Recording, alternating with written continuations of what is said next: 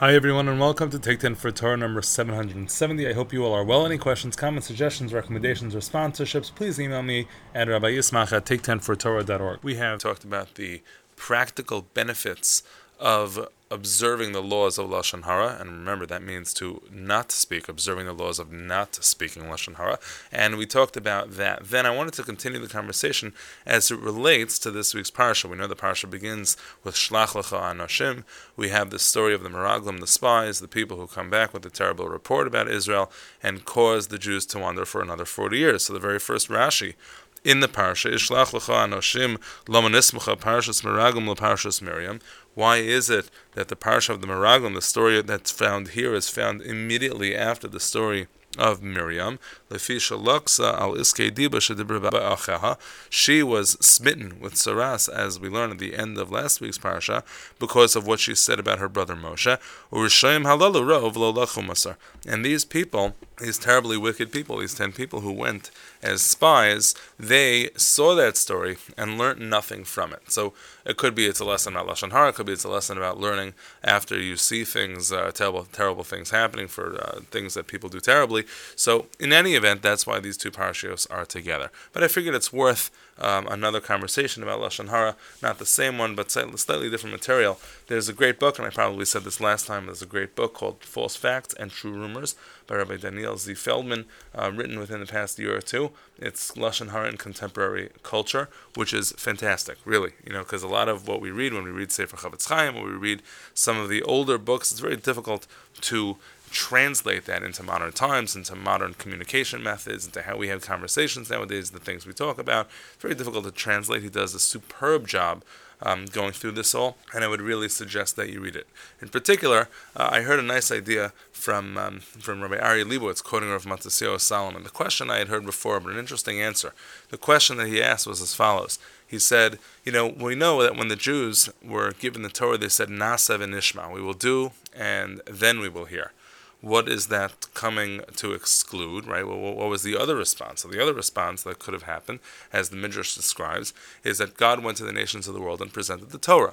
They said, oh, Torah, sounds great. What's in it, right? They asked to Nishma first, and then Nasa. And so the way the Midrash describes it, each nation had its own particular challenge, and that challenge was voiced by God. There was a nation that was particularly murderous, and so, he said, don't murder. And they said, don't murder? Not for us. Or another nation, don't steal. And then that nation said, don't steal, not for us, too big of a challenge, we can't do it. Instead, the Jewish people come and they say, Nasa v'nishma, we will do and we will hear. What would have been the question, asks Rav Matisyahu Solomon, what would have been the question that the Jewish people would have been asked had we let the question happen? Meaning, had we been Nishma first and then Nasa, maybe if we would have said yes, what would have been our challenge, our distinct and unique problem? So, you might offer a variety of answers. I don't know. You could suggest whatever you want. But Rav Matisyahu Solomon, maybe seeing human nature and seeing the way people are, said that it was Lashon Hara. If you imagine God would have said, you can't go gossiping about other people, as interesting as it is, as fantastic as it feels to know information about other people, you can't do it. So the Jewish people may have said, that's what's in your Torah? Sorry, not going to do it. And so we have had this incredible challenge, not only now, but of course throughout history. Some of the greatest destruction in Jewish history was caused by Lashon Hara. The Medrash points to the story of the Nachash, the story in the beginning that got Adam and Eve, Adam and Chava thrown out of Gan Eden is because of the snake and has to do with Lashon Hara. It pins literally all of death on Lashon Hara. Yosef comes, the Galus in Mitzrayim, the exile in Egypt, comes about Yosef Diba Ra. He speaks the bad story, he tells a bad report that Yosef told Yaakov about his brothers, causing all sorts of acrimony between the two of them, and as a result, the Bnei Israel end up descending into Egypt. We have the story with two Jews fighting in the book, in Parsha of Shemos, and after one of them threatens to tell on Moshe, Moshe says, Achen noda hadavar, now the matter is known. So some understand that means no, Achen noda hadavar, it doesn't just mean that it's known and I'm going to get into trouble, people will know what I did to that Egyptian, I killed the Egyptian. Rather, no, what it means is, Achen noda hadavar, now I know, it's been made aware to me why it is that the Jews deserve this. If this is the type of behavior, Lashon Hara, which is going on between Jews, between people, that must be why we're enslaved. And again, finding itself, we got down to Egypt because of Lashon Hara, and we're still in Egypt because of Lashon Hara. Then, of course, we have the Meraglim. The Meraglim are the ones that cause all the future tragedies in Jewish history. Not only the 40-day delay in the desert, but also the Meraglim the events occur on Tisha B'Av.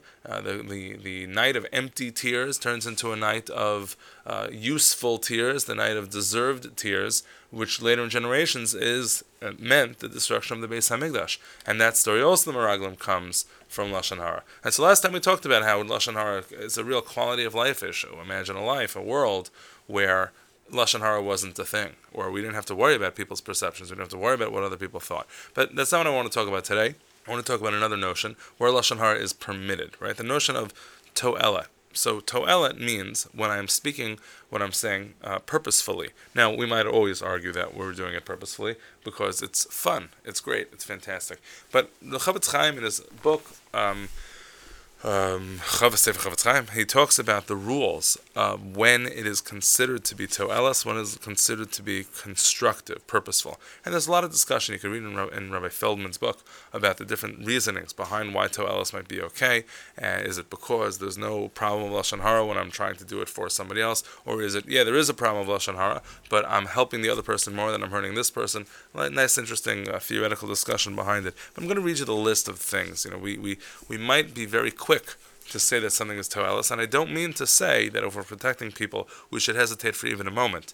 But here are the criteria to meet the list that is known, the criteria to meet the threshold of to'elas. What's considered purposeful? I'm going to read it for the Chofetz Chaim, and hopefully over future time we can discuss it. This is in one of the chapters in his book. He deals with it very, very at length. But here's what he says. Ve'eluhen, these are the rules. Aleph, she'ir zehadavar ba'atzmo. The first thing is that you need to know it. You need to know it. You need to have seen it yourself. Ve'olo al yidei shmiya me'acherim.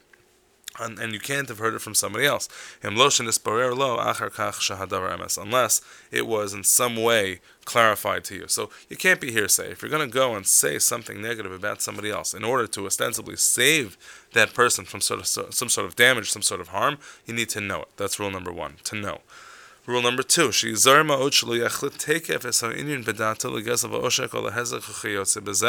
Rak yisbonein heitev es etzem ha'inyan im hu al pidin b'chal gezel o hazek. You have to know that what he did was actually wrong, right? You can't just make a snap judgment about what it is that he did, and in your understanding, I think what he did is objectively wrong. Maybe you don't know the halacha, maybe you don't really know the facts, and although you think you know all of the circumstances because you saw that the person took the $10, maybe there was a very good reason for it. So you need to know that it was actually an objectively bad and evil behavior that you're now going to spread to somebody else. Gimel, the first thing you need to do is speak to the sinner. You have to address the issue at its source. Maybe you can fix the person's ways. Now this is interesting. This doesn't relate to the report itself. It delays to the object of the report. So if you want to save Ruvain from Shimon's behavior, the first thing you need to do is speak to Shimon to try to change his behavior. And if he doesn't listen, and then you can do what you got to do. But it's not just about the report, it's about who you are reporting on. So to speak, we have that line that I'm not making the news, I'm just reporting it. Here, if you're going to report it, you actually have to be involved in making it. Number 4, Shalo Yagdil Ha'aval Yosim Mashahi. You shouldn't be exaggerating. If you saw the person maybe was a little bit dishonest in one area, so that doesn't necessarily mean the person is a bank robber and a serial killer. And so you have to be very clear about what exactly it was that you saw, what exactly you know. Hey, you have to have in mind, and this is so fascinating and worth its own discussion. Chofetz Chaim says your intent has to be clear and clean. It has to be for the purpose of to'elet, for purposefulness. It can't be because it happens to be purposeful, and I happen to hate the guy, and that's why I'm doing it, and that's a whole other discussion I'd love to get into some other time.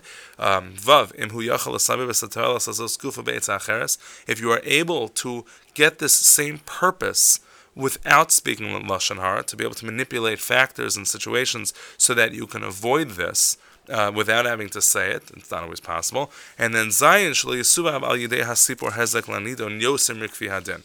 You have to make sure that your words aren't going to cause destruction well beyond what you are saving the person from.